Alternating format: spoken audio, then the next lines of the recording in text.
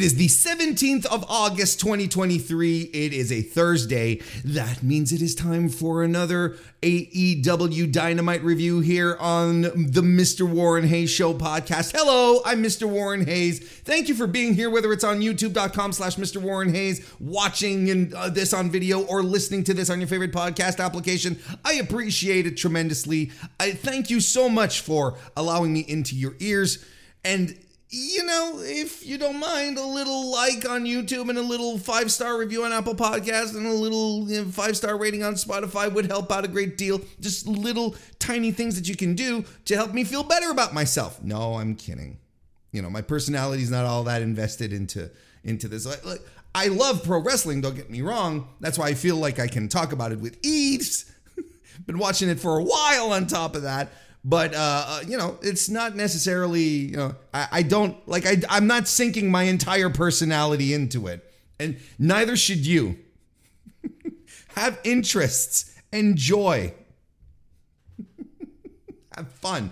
But today, you know, we like to have fun with wrestling. But I don't know how much fun we're going to have today here on the review, as we will be talking about the August 16 edition of AEW of AEW Dynamite that took place at the Bridgestone Arena in Nashville, Tennessee. Now, maybe some of you are like rubbing your hands together and going, "Oh, Warren's going to bury the show." And maybe some of you are doing the opposite, like, "Well, here we go. Warren's going to bury the show." And I'm not going to bury the show. I think there are things on this that I enjoyed. But the one thing I think that we have to keep in mind is that this entire package, everything that was presented on this show last night, because I'm recording this on Thursdays, everything that was presented to us on this show was in an incoherent, incoherent's not the right word. What's the word I'm looking for? Just a mess. How about that? It was just a mess. The presentation of Dynamite was a mess. And it goes from what's being put forth on television, like the talent, the segments, right down to the production. There's something right now happening on Dynamite which feels like those late 2019 Dynamites. And I'm going to credit Andrew Rich. I was chatting with, fellow Voice of Wrestling contributor and host of the Music of the Mat podcast, which you should absolutely check out. And he pointed it out and was like, you know what, that's exactly the vibe. That's the vibe I got from this show. You remember those late 2019 Dynamites where we were sort of all just sitting there going, what is happening here? What's going on?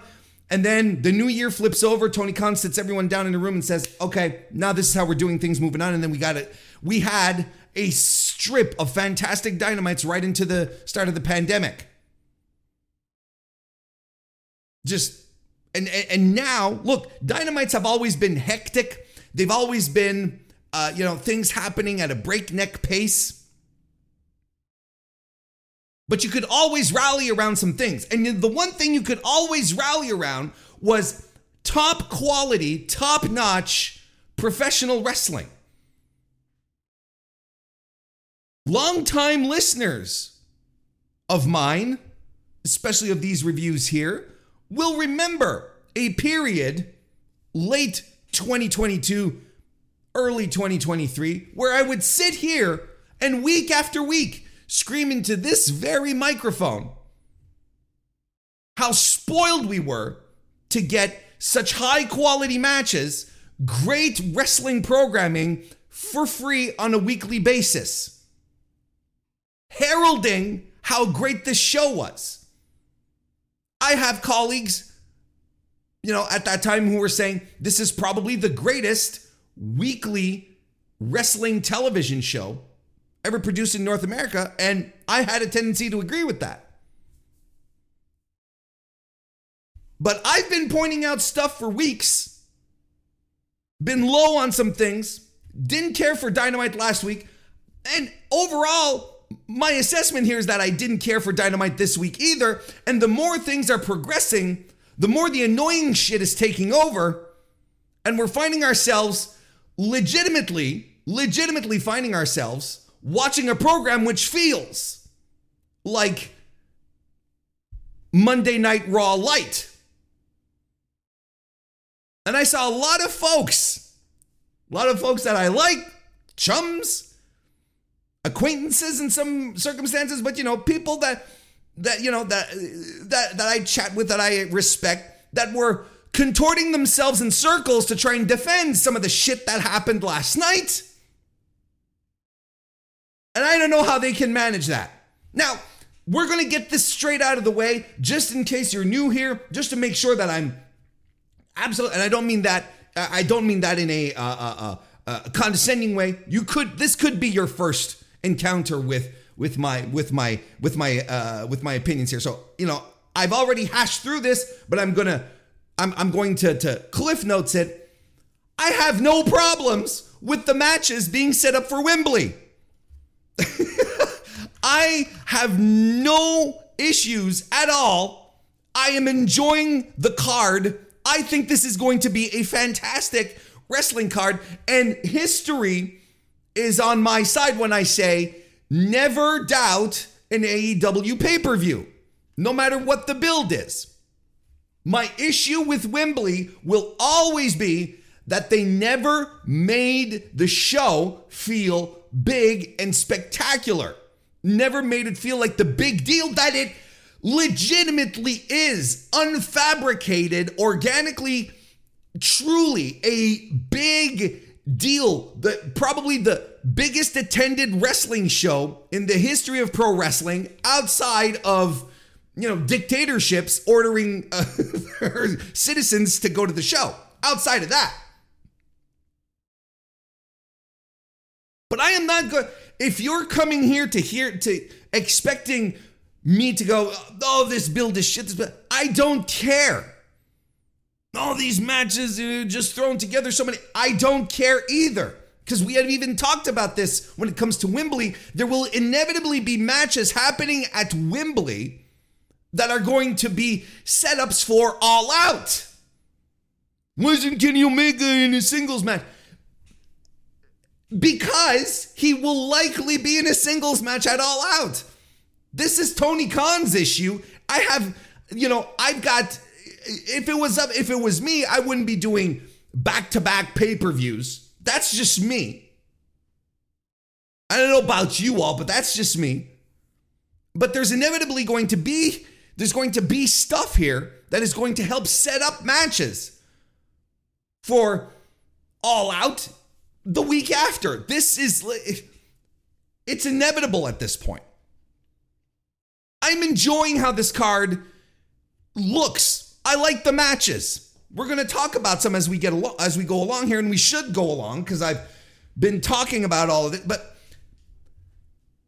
my thoughts on Wembley are such, and they are immovable. And this is Tony Khan's MO. He believes in the late buys. He doesn't believe in the long-term stories, well, not the long-term stories, but the long builds for everything on the card. He just doesn't. Now, you can absolutely do both. You can, build your matches, quickly, last minute, 1 or 2 week builds. That's one thing, but you can also make your event feel like a big deal nonetheless. But there's just so much stuff to promote all the time on Dynamite. And you have 5 hours of programming in a week. Like, there is no reason, no observable reason for Wembley to not be the talk of the town. Because look, the vibe that I have from Wembley right now is that it's just another show. And wrestling fans everywhere should be excited for this. I am excited for the UK fans who are going to get a tremendous show. There's going to be 80,000 plus packed into an arena. This is it's fantastic. But I'm not seeing the excitement. I'm not seeing people getting out of their seats. I'm not seeing the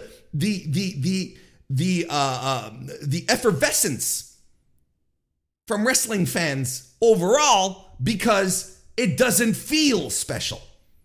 We're talking outside of the card and the build. The event doesn't feel special. WrestleMania every year feels special because WWE hammers you over the head with it, telling you year after year. Look, we're already promoting, because the ticket sales, the pre-sale happened, and we had how many weeks of packages that it was going to be in Philadelphia, right?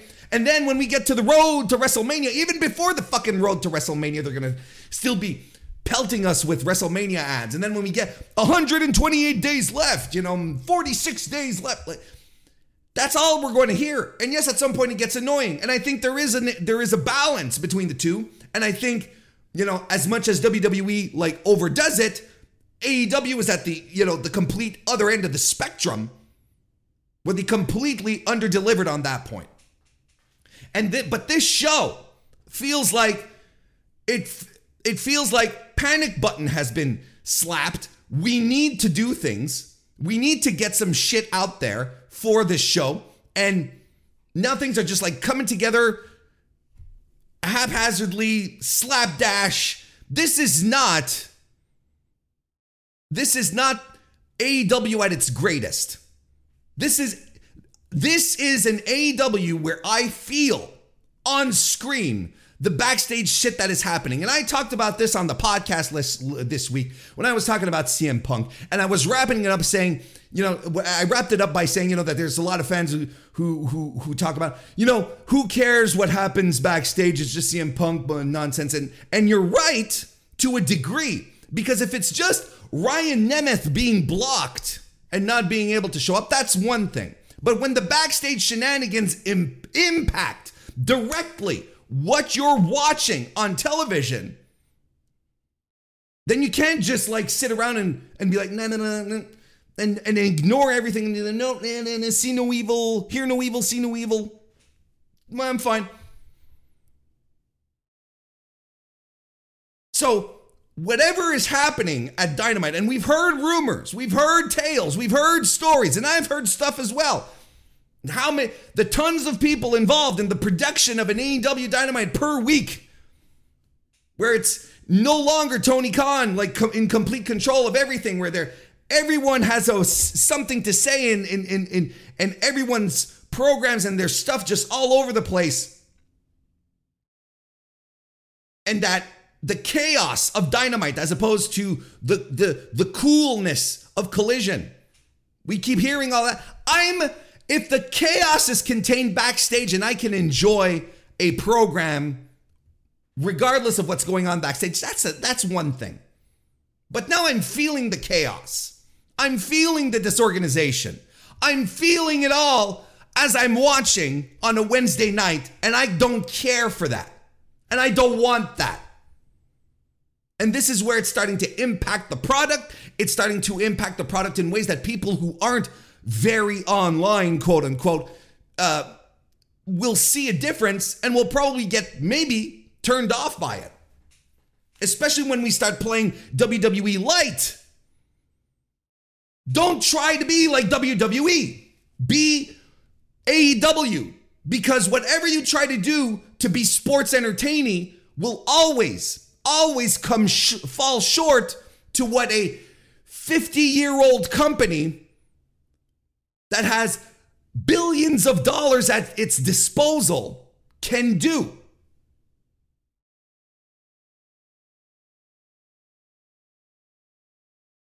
Let's get into it. 3,392 people were in attendance, according to WrestleTix, as of today, Thursday, August 17, for a setup of 4,282. This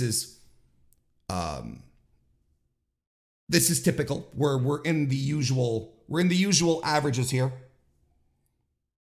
The match started off with the AEW International title. Orange Cassidy successfully retained against Wheeler Yuta. I always like that we can go back to this feud. That there's always this animosity between the two. And the day that Wheeler Yuta does get his win And Orange Cassidy is going to be a big deal because he just can't quite get over that hump yet. I thought this was good, a good match, but not as good as their match from, I think it was February. Wasn't it February? Which was really good.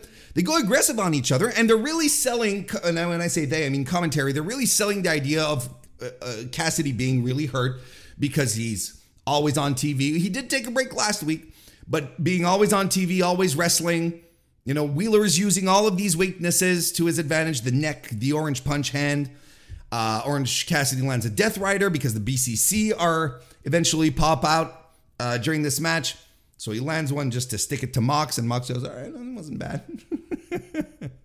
And Cassidy avoids Wheeler's seatbelt and rolls him up for the win. After the match, the Blackpool Combat Club, of course, hit the ring and beat down on Orange, and the Best Friends come out to sort of make the save, but it doesn't quite work out. Then the Lucha Brothers come out, and then finally, Eddie Kingston, fresh off of his G1 excursion, revitalized, re-energized, hits the ring and challenges the Blackpool Combat Club and whoever they can bring together for a match at Wembley against himself, the Best Friends, and the Lucha Brothers for a Stadium Stampede match. Now, first of all, as far as who will be a part of Moxley's crew for the Stadium Stampede match, for all intents and purposes, we know there's going to be some New Japan guys who are going to be in town because some of them are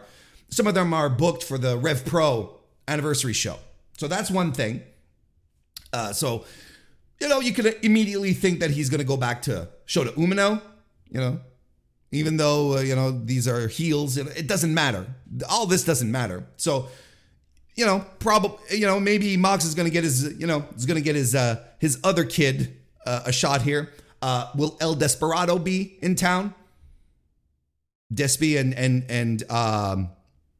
and Mox are in on it. Like, I don't know what's going to happen here. We'll see. We got, one more week. We got one more Dynamite, one more collision, two more collisions, I should say, at this stage. So who knows what's going to happen? But I am not excited at the idea of a Stadium Stampede. I don't know what this is about. If you recall, the Stadium Stampedes were, right, they were pre-taped, and I really did not care much for the second one. I think we all enjoyed the first one. The Stadium Stampedes were created to sort of give us something different, something new, something, during the misery that was the pandemic era. So I know, I am glad that we got out of it, and I am glad that we're, I was happy that we were in an environment where we didn't necessarily need cinematic matches anymore. Now, I'm going to contradict myself in a little bit, trust me. But I was still happy about it. Now, I'm not going to jump the gun like a lot of people are doing and say, this is terrible, they shouldn't do, why are they doing a cinematic match? It doesn't... Maybe it will not be a cinematic match. Maybe they'll do something live and maybe they'll just fight all around the arena. But I'm going to tell you one thing. Deciding to do a cinematic match when there's going to be 80,000 people in a building and you're going to be shooting this on screens, that's a hell of a choice. It's a choice. And if they do pre-tape stuff and broadcast that in front of 80,000 people, that's going to be even more of a choice. I can't endorse that if that's what they're planning on doing. Now, if they're just going to go around the building and, do a quote unquote anarchy in the arena in name only kind of thing, just calling it a Stadium Stampede, but the Stadium Stampede does implicate, I think it does involve a few more layers of goofiness, a little more sports entertainment if I dare go down that road. So I can't say I'm excited about it. I can't say I went, woohoo! It didn't pop me out of my seat. I'm like, okay, I'm going to reserve. I've expressed my reservations to you, and I am going to sit back And I'm going to wait to see what's going to happen on this one because, I don't want to assume that this is going to be pre-taped. I don't want to assume that this is going to be something that is going to be at the expense of a live crowd. How about that? Let's talk about this when I review the All Out show in a couple of weeks. Jim Ross has his sit-down interview with Kenny Omega. He talks about Kenny talks about how Don Callis was always there for him when he was a kid. And he had a weird childhood with no friends because Don Callis didn't want him to have friends. And he gave him protein and weird shit in vials, saying, here, don't worry about it. Take your vitamins. And I'm like, hey, I feel like there could be a criminal case here. Kenny. And he was doing all of this, he being Don Callis, because Kenny would go out and do athletics and bring home medals and trophies. Don's guidance made him the best athlete he could be. And, Kenny tries to remember that about old Uncle Don. Omega says you can choose your friends, but not your family. So he's trying to justify what Don did and wants to move on. And then he talks about how he and Konosuke Takeshita go all the way back. See, if you don't see the setup for an all-out match here, I don't know what to tell you. And he's going to take Takeshita away and embarrass Don. And Callis pops up. And Kenny gets to his feet. And then they exchange some words. Callis says, hey, how's your mental health, kid? Telling Jim Ross that I didn't know that we were going to do some therapy here, whatever. And Jay White, Juice Robinson attack. They start to beat him down. Takeshita joins in. Callis, gets mouthy at Omega. So he gets beat. He gets the tar beat out of him. Has to be taken to a hospital. We then cut to a promo from Hangman Adam Page, he is 100% at the hospital. He's not, there's an ambulance behind him, right? You saw that, right? He's totally at the hospital. He absolutely is not like just in front of a random, loading area, door, right? Gate. Of course not. No. He's 100% at a hospital. Absolutely was not turned away from a collision building. No. And, but he says in London, he's got Omega's back because these three fools, the Bullet Club, Gold, and Takeshita are going to have to deal with Kenny Omega, Hangman Page, and Kota Ibushi in a trios match. He called it a dream team. I'm down with this. I'm excited for this. This is low-key going to be a great match. I am excited for Jay White to be able to add Wembley Stadium to the list of arenas he has single-handedly sold out. I'm stoked for that. And then an EMT walks up and he tells Paige, who's drinking a beer, says, hey, this is a hospital. You can't be drinking a beer. So Paige knocks him back, hands the guy the empty. It's fine. I thought this was a pretty good segment. Thank God this was pre-taped.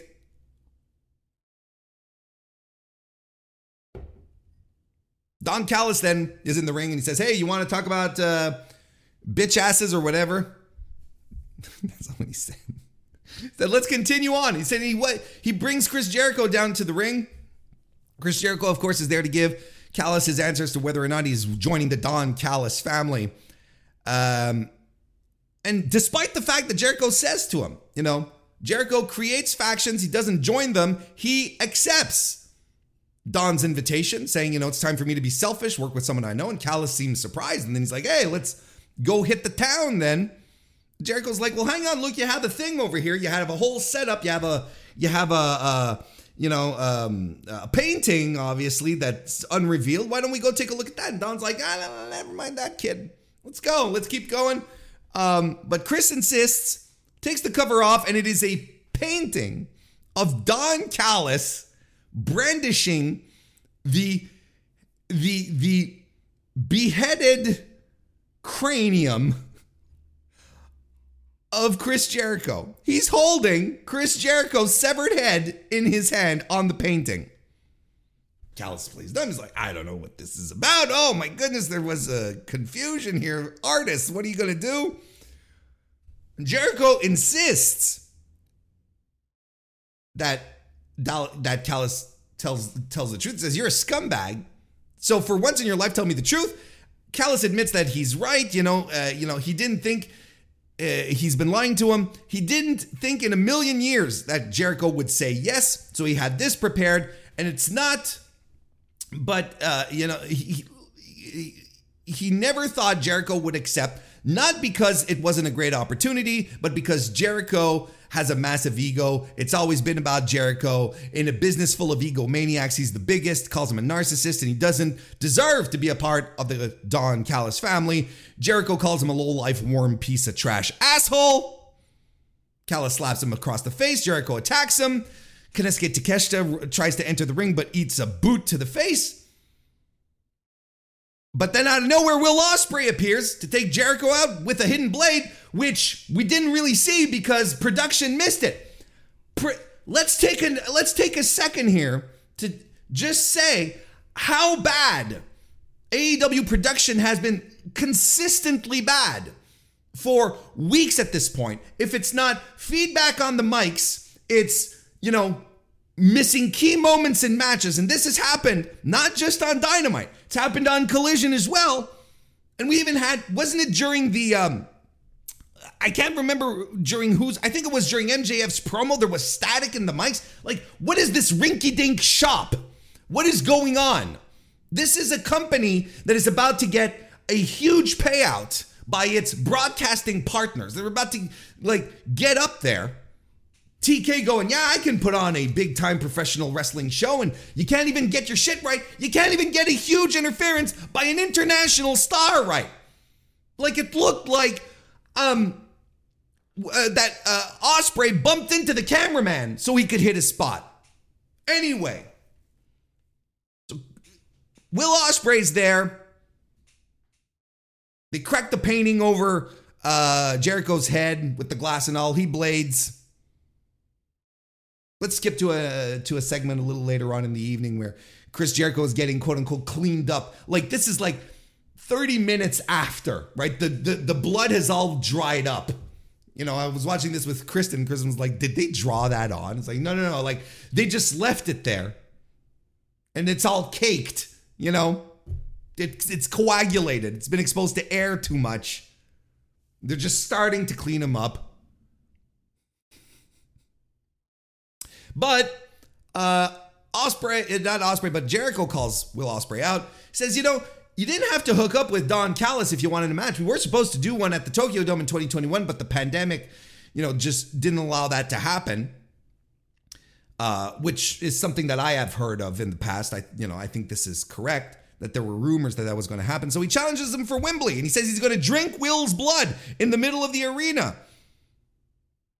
He's going to embarrass him in front of his home, his friends, his family, his countrymen. The Ocho's coming for him. Good little promo. Look, I like this. Despite the production nonsense, I thought this was good. I enjoyed this. And bringing in Will Ospreay, again, this is something that I've heard of and I was hinting at in various audio pieces that I've been doing here on the podcast. This is something that I had heard was happening, and I'm glad they're doing it. Now, I've seen a fair amount of people going, this is a terrible match. Why are they doing this? And I don't know what planet these people are living on, outside of maybe letting their personal feelings about Will Ospreay and Chris Jericho get in the way. Look, they're divisive. People, there are large organized contingents of people who are very anti-Jericho for his political beliefs and so on and so forth. And that's, I can't argue that. That's fair. There are people who hate Ospreay for multiple reasons, for his, I've never seen a guy who's never done anything wrong in speaking out get shit on so hard, but, he's been accused of falsehoods that have all been disproved as well. And look, we're not going to get into that, but there's still a lot of people who cannot stand the guy. But this is a big match, and I don't know what to tell you. This is a huge match. And if you do not think for a second that this match is not going to be bare minimum, is not going to rule, you have not been watching Will Ospreay. Will Ospreay can get a fantastic match out of it. I legitimately believe Will Ospreay could get a 3 3/4 star match out of me.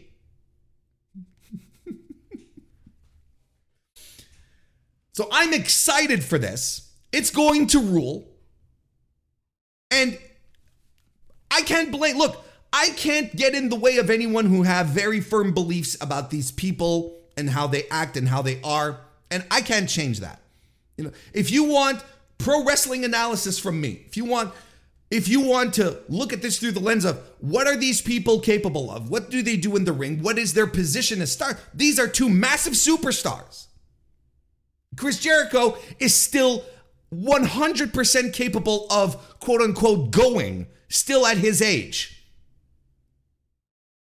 And Will Ospreay is the greatest wrestler on planet Earth right now. And this is, I don't think I'm using hyperbole here. This is a big time match. This is a big time match for this show. The only question I have here moving forward is Ospreay really going to be heel? Is he really going to be considered the heel in the UK?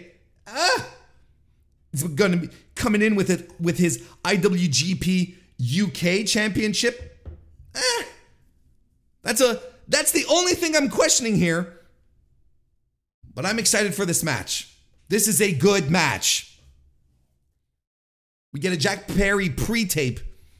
He's calling himself Mr. Wednesday Night now after defeating Rob Van Dam. And he says next week he's going to retire the FTW title. Alrighty. Darby Allin and Nick Wayne have their match against the Gates of Agony. They won it, by the way. The Gates attack our Pacific Northwest boys here during the entrances. And they beat the shit out of the babyfaces here. Nick Wayne specifically. He's babyface in peril for most of this match.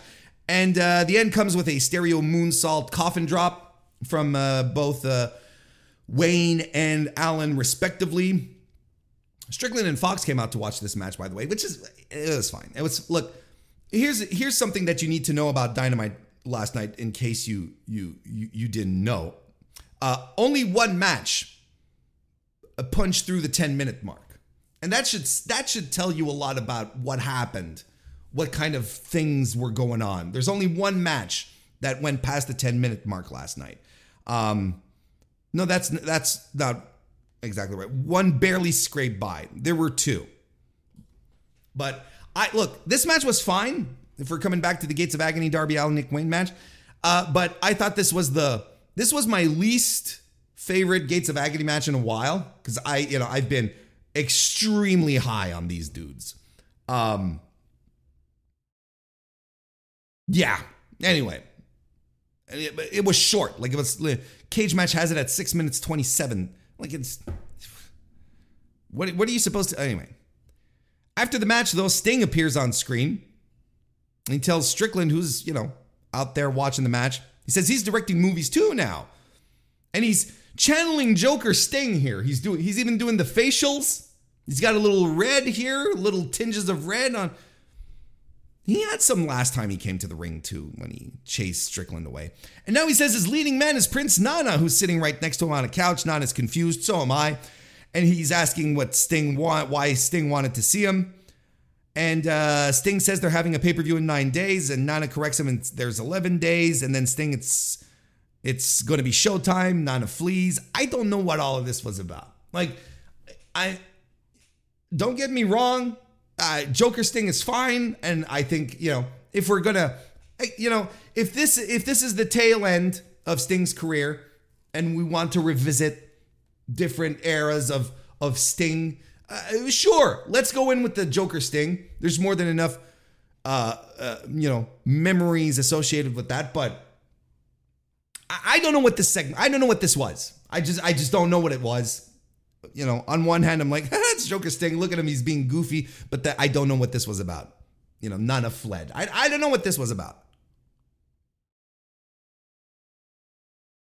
MJF and Adam Cole have a pre-tape. What am I saying? It's one of their skits at an Outback Steakhouse. And they do the most tired and unoriginal and uninteresting Australian jokes. Folks, this was terrible. This was bad. I don't think this was funny in the least. I think this is as much as I thought the Chinese restaurant, "Oi, so hot" stuff was awful. I think this was worse. Listen to the jokes they're pulling out here. The kind of jokes that I am sure Australians don't even get mad about anymore. You know, we're Crocodile Dundee. We're in 2023, folks. Crocodile Dundee. We're doing jokes about kangaroos. We're doing crikey jokes. This is probably the kind of shit that Australians look at and like, hey, get some new material. All right. This is tired. You know, I was expecting the didgeridoos at some point. I really was. A boomerang joke. You know, this is the kind of stuff that you know, when we heard what they wanted to do with Shane Haste, everyone was like, "Oh, what are they doing? Stereotypes and so on." And now they're doing it here, and there's a lot of people going, "Bravo, this is comedy gold." Where I'm like, this is dumb. It's like when people tell, you know, tired, stupid jokes. It's like when I meet an American, you know, and and they go, "Oh, you're from Canada, eh?" You know, and I'm like, yes, and get new material. It's not even. It doesn't make me mad. It doesn't frustrate me. It doesn't even offend me. I'm just like, yes, just get new material. Just try something else because it's just not funny. I'm not even offended by it. I'm not going to talk for Australians. I'm just saying, if I'm Australian and I'm watching this, I'm not offended. I'm just like, Christ, can't we just move on? Just new material. Be funny. This was not funny. There was nothing funny about this. And I don't understand people who found this funny. I honestly don't. And I know there's a lot of you who hang out in the Discord and who I chat with. And I don't understand. I thought this was not offensive. It's not even a question of that. I thought this was boring. These are all jokes I've seen and heard before. And it was cringeworthy. The Outback stuff. Yeah, my God. 2023 and we're doing bloomin' onion jokes. What is this? Infinitely dumb and stupid. None of these segments. Again, and here, what have I been saying week after week after week? The relationship, between MJF and Adam Cole always furthers better the minute they hit the ring and do promos and stuff. And it's the same thing again tonight. After they arrive with the Ferrari and they have Roderick Strong kick the wheels of the Ferrari and hurt his foot. This is all so dumb. Like it is all so infinitely dumb. The boys hit the ring, they cut their promos, and it's good. And it's advancing the story. It's putting layers onto the relationship that this comedy bullshit, which is not even funny, is not working. It's not working. Let me say that again. It's not working for me. I'm going to nuance this because it is working, because it's a ratings grabber. And you know who you have to thank for that? Everyone watching and who's like, man, this MJF, Adam Cole, buddy, odd couple stuff that they've been doing, all these little skits, it's been so great. All you have to do is thank the bloodline. I hope you all have Christmas cards set up for Roman Reigns and company, because this is something that we are unfortunately going to be subjected more and more to, because this shit works, and I don't understand it. I don't understand how anyone finds this funny. I don't know why we need it in the first place, but I don't understand why. But it's working, and cheers to you if you find amusement in this. I don't get it. I don't. I think it's unoriginal. I don't think it's funny. I didn't smirk. I didn't smile. I didn't chuckle. Far cry from a guffaw. Nothing. I thought this was stupid as hell. But once they're in the ring, cutting their promos. Now we're getting to some meat. Now we got some pro wrestling shit happening. Now this works, and it adds layers to this friendship that they have. Adam Cole starts, and he starts talking about winning the Ring of Honor titles. Says it's important for his legacy, and especially because he wasn't sure he wanted, it's important for his legacy, especially since he was told that he might not ever be able to wrestle again. He wasn't sure if he was going to be able to do it. So for him, winning the Ring of Honor titles, it's important, but it's also important for him to win the AEW title for the same reasons. And he tells Max, he says, the second the bell rings, I'm going to do everything and anything to win the title. MJF, he tells his story about running the roads, about how he joined the first All In card, after DMing Cody. Cody Rhodes' name getting massive boos from the AEW audience. And he mentioned how Cole was one of his 2 dream opponents. He talked about growing up in front of us, into a generational talent, the devil himself, one of the best to ever do it, and into the AEW World Champion. And now he gets to main event the biggest show in company history with one of his dream opponents who has become his best friend. And if he thinks he's going to lay down for Adam Cole, he's out of his damn mind. Aussie Open attacks out of nowhere. I think it's fine. I would have allowed the champions to get a little heat here, though. Because Aussie Open are not, they're not super proven commodities for AEW fans, if that makes sense. So I would have let the champs get some heat here. But anyway, Cole and MJF chase them off, tease the double clothesline, which Mark Davis is like, no! He's like terrified of it. And then they tease this stupid kangaroo kick. Like, I don't know. Then Cole sort of waits to super kick Max. It sort of looks like that's what he's going to do. Max turns around and is like, wait, what are you doing? They hug it out again. I'm telling you, the pre-show has Adam Cole when they lose, has Adam Cole full on turning. This right here, this promo right here that we got from Adam Cole specifically lays the groundwork for him turning on MJF at the pre-show. I'd absolutely do it at the pre-show. 100% do it at the pre-show. They lose. No more titles. The only title that's left for Cole to win is the World Championship. And he's like, okay. And you know what I do? You want to hear something bold that I'd do if I were Tony Khan?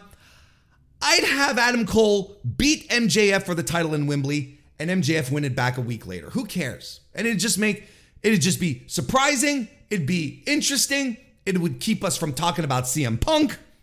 That would be some actual great conversations to have. That's just me. So again, pre-tapes, shit, in-ring stuff, fantastic. But this is where everything started going downhill with the Texas Chainsaw Massacre deathmatch. And I was like, wait, there's they're doing a new movie? No, it's for a video game. And look, I started taking notes, and then at some point I closed my notebook. I was like, no, that's it. This sucked. This was bad. All of this was bad. It was, look, Jeff Hardy, in the bowels of the arena, still going Hardy when there's no audience around him, just a camera. They'd have, why are there tools set up on a door? There's mood lighting, atmosphere, but the quality of AEW production these days cannot maintain this level of any level of production where we actually see what the fuck is going on. And then the attacks start, and then everyone jumps in, right? Satnam Singh and Jay Lethal, and then you have Matt Hardy, and look, the one thing that I thought was cool was the visual of Singh choking Jeff Hardy. I thought that was very cool. Well shot. Everything else, complete disaster. Poorly lit, a mess, confusing, Production was awful. You know what I told you earlier? I was going to contradict myself when it comes to talking about cinematic matches. I thought this was going to be a cinematic match. And I was already going to... But this is my thought process. I sincerely thought this was going to be a cinematic. I was like, well, look, they want to promote the video game. Okay. Jeff Jarrett and Jeff Hardy might as well be a cinematic where they can hide everything. They can hide all the weaknesses and focus on just delivering a dumbass, silly story in the last 5 minutes, and we'll never speak of it again. But this was terrible. They decided to do this live. Jeff Hardy, I don't know if he just seemed not there.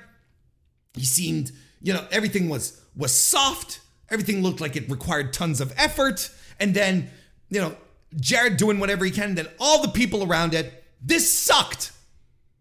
This was embarrassing. And everyone involved in it should feel bad.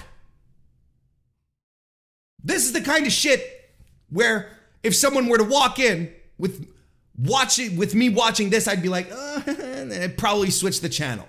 Because I felt embarrassed watching that.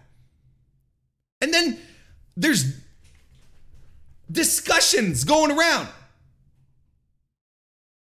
talking about, well, what was worse? Was it this or the WWE zombie match or the pitch black match? Like, who cares? Why are we trying to, squeeze the good out of the dirt worse shit? Are you trying to make yourself feel better? Because this is your favorite promotion and you're trying to, well, it wasn't so bad because, the zombies this and the pitch black that. This was bad. Don't try to make yourself feel better. If you enjoyed it, just, okay, set up a little, give yourself a little pat on the back. It's like, you know what? I didn't think this was so bad. Good for you. But objectively, this was a terrible segment. A terrible match, and it sucked the energy out of the crowd. This audience did not recover for the finals, for the rest of this for the rest of this card. They were sitting on their hands for the women's match, and not even the fucking Young Bucks could get this crowd back into it. This murdered. There was a chainsaw massacre.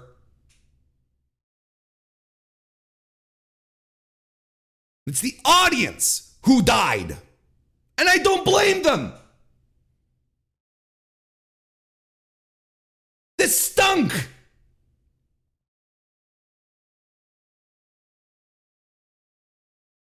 Again, there's an entire promotion that exists where you can watch this kind of shit on a weekly basis.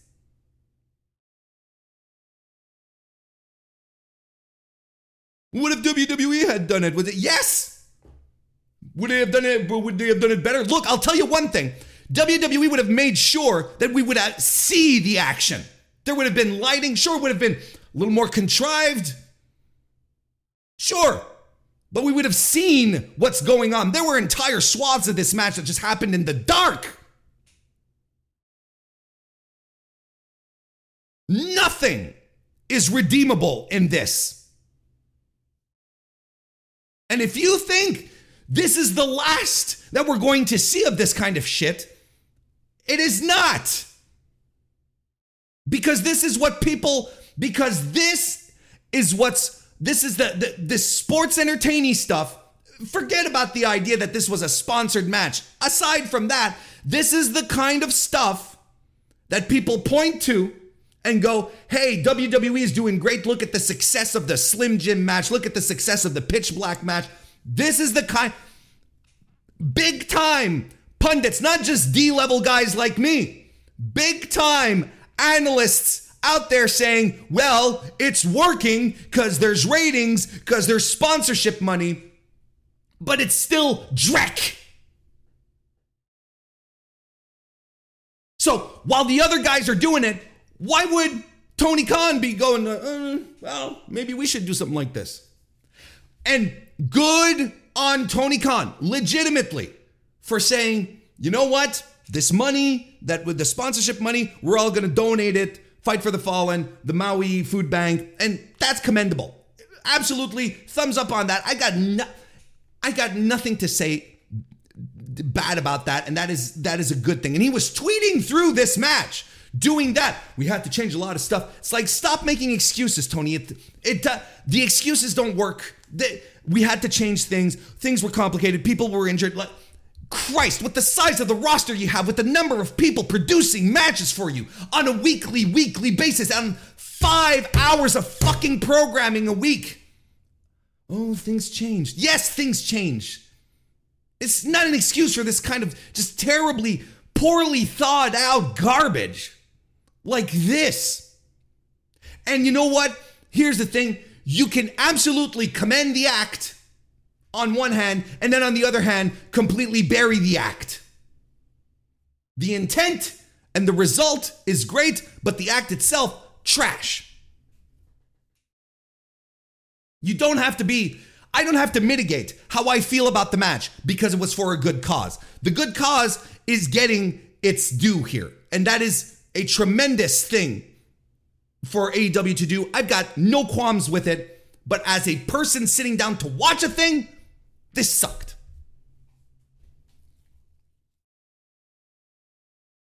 I'm already fed up talking about this. See, this is the point. This is where everything starts to fall off.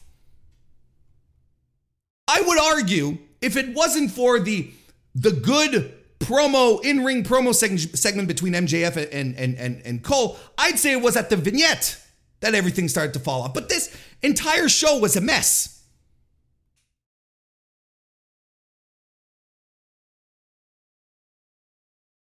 Britt Baker defeated the Bunny. No surprise there. Another very, very ordinary match. I've got nothing to say here. Britt wins with the stomp. To the shock of whom? And I am not saying this, mind you, because, of course Britt has to be involved in this. I am a staunch Britt Baker supporter. I do not understand why she gets the hate she does. I honestly do not. She is the only real deal superstar in that company. She should be everywhere. She should be fronted everywhere. She talked her way into the spot she is there, and they're not even giving the woman mic time anymore. She, for a while, was one of the faces of the company. But Tony saw all these piss babies on Twitter. She always gets all the opportunities. What about X? What about Y? And yet, she's a star. She gets star reactions. There will never be, don't want to say never, but for the foreseeable future, I will always be a Britt Baker guy. No, she's not the greatest pro wrestler in the world, but that's not where her strengths come from.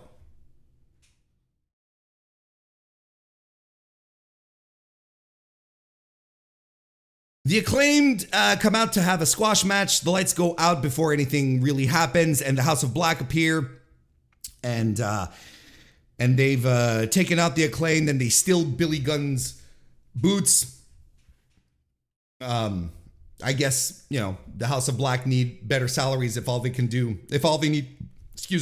need to do is steal other people's gear. I think they need a raise. But again, this is something so slapdash and I don't know. Everything at this point is exhausting and just stuff just coming together and being quizzical and weird. Just a weird fucking episode of Dynamite. One that main event, the Bucks and the Guns. I thought it was okay. Nothing more. I thought the Bucks brought out the best out of the Guns here. But I mean, we're not talking 5-star classic in the Dome here. It was fine. It was okay. It was a good little match. But I thought this was okay. And I enjoyed the segment at the end. The crowd is still out of it. The Bullet Club Gold come out, and then FTR come out for the save, which is still, in my opinion, the hottest match that they have, the biggest match that they have on the card. That's just me. For Wembley. Look, a weird ass Dynamite with a lot of things that you as a pro wrestling fan should be concerned of happening on this show. We're having the backstage stuff leaking into the programming, and this is when it no longer becomes a problem for just very online people, because people who aren't very online will look at this and like, this is too much. This did not work. Lots of misses here. I enjoyed probably the first, unquestionably, the first 40 minutes of the show. You know, I didn't quite understand the Sting thing, but, Joker Sting and whatnot. I'm like, okay, all right, let's move on. It wasn't that big a deal, and I was ready to move on. But then when we got the Outback Steakhouse and, Croaky shit, and I was like, okay, now I'm starting to check out. And then it was just miss after miss after miss. I don't know what's going on, but whatever's going on right now should be a concern. Look, I'm going to leave it at that. I'm going to leave it at that for today. Not an outright burial of the show, but a weird show. I don't think it was a good show. Don't think it was terrible either. But the bad here really shined through. The bad stuff really shined through. And there's more and more of it as Dynamite moves on. And I am missing. First quarter Dynamite, first quarter 2023 Dynamite. I'm missing it. I don't know what happened. I don't know why we're here. But it does feel like whatever's happening backstage, conflicts, not necessarily conflicts, the number of people involved, the tons of producers they have, it's starting to show on the program that this shit is not working. I'm going to leave it at that. Thank you for being here.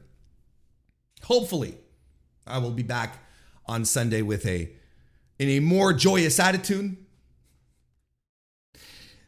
I'm not going to sit here and tell you that this was good when it was not, right? And you are more than welcome to disagree with me. Feel free to do so in the comments. I love you all. Thank you for being here. Thank you for watching. Likes, reviews, ratings, and all that stuff. I'll be back Sunday. I'll see you next time.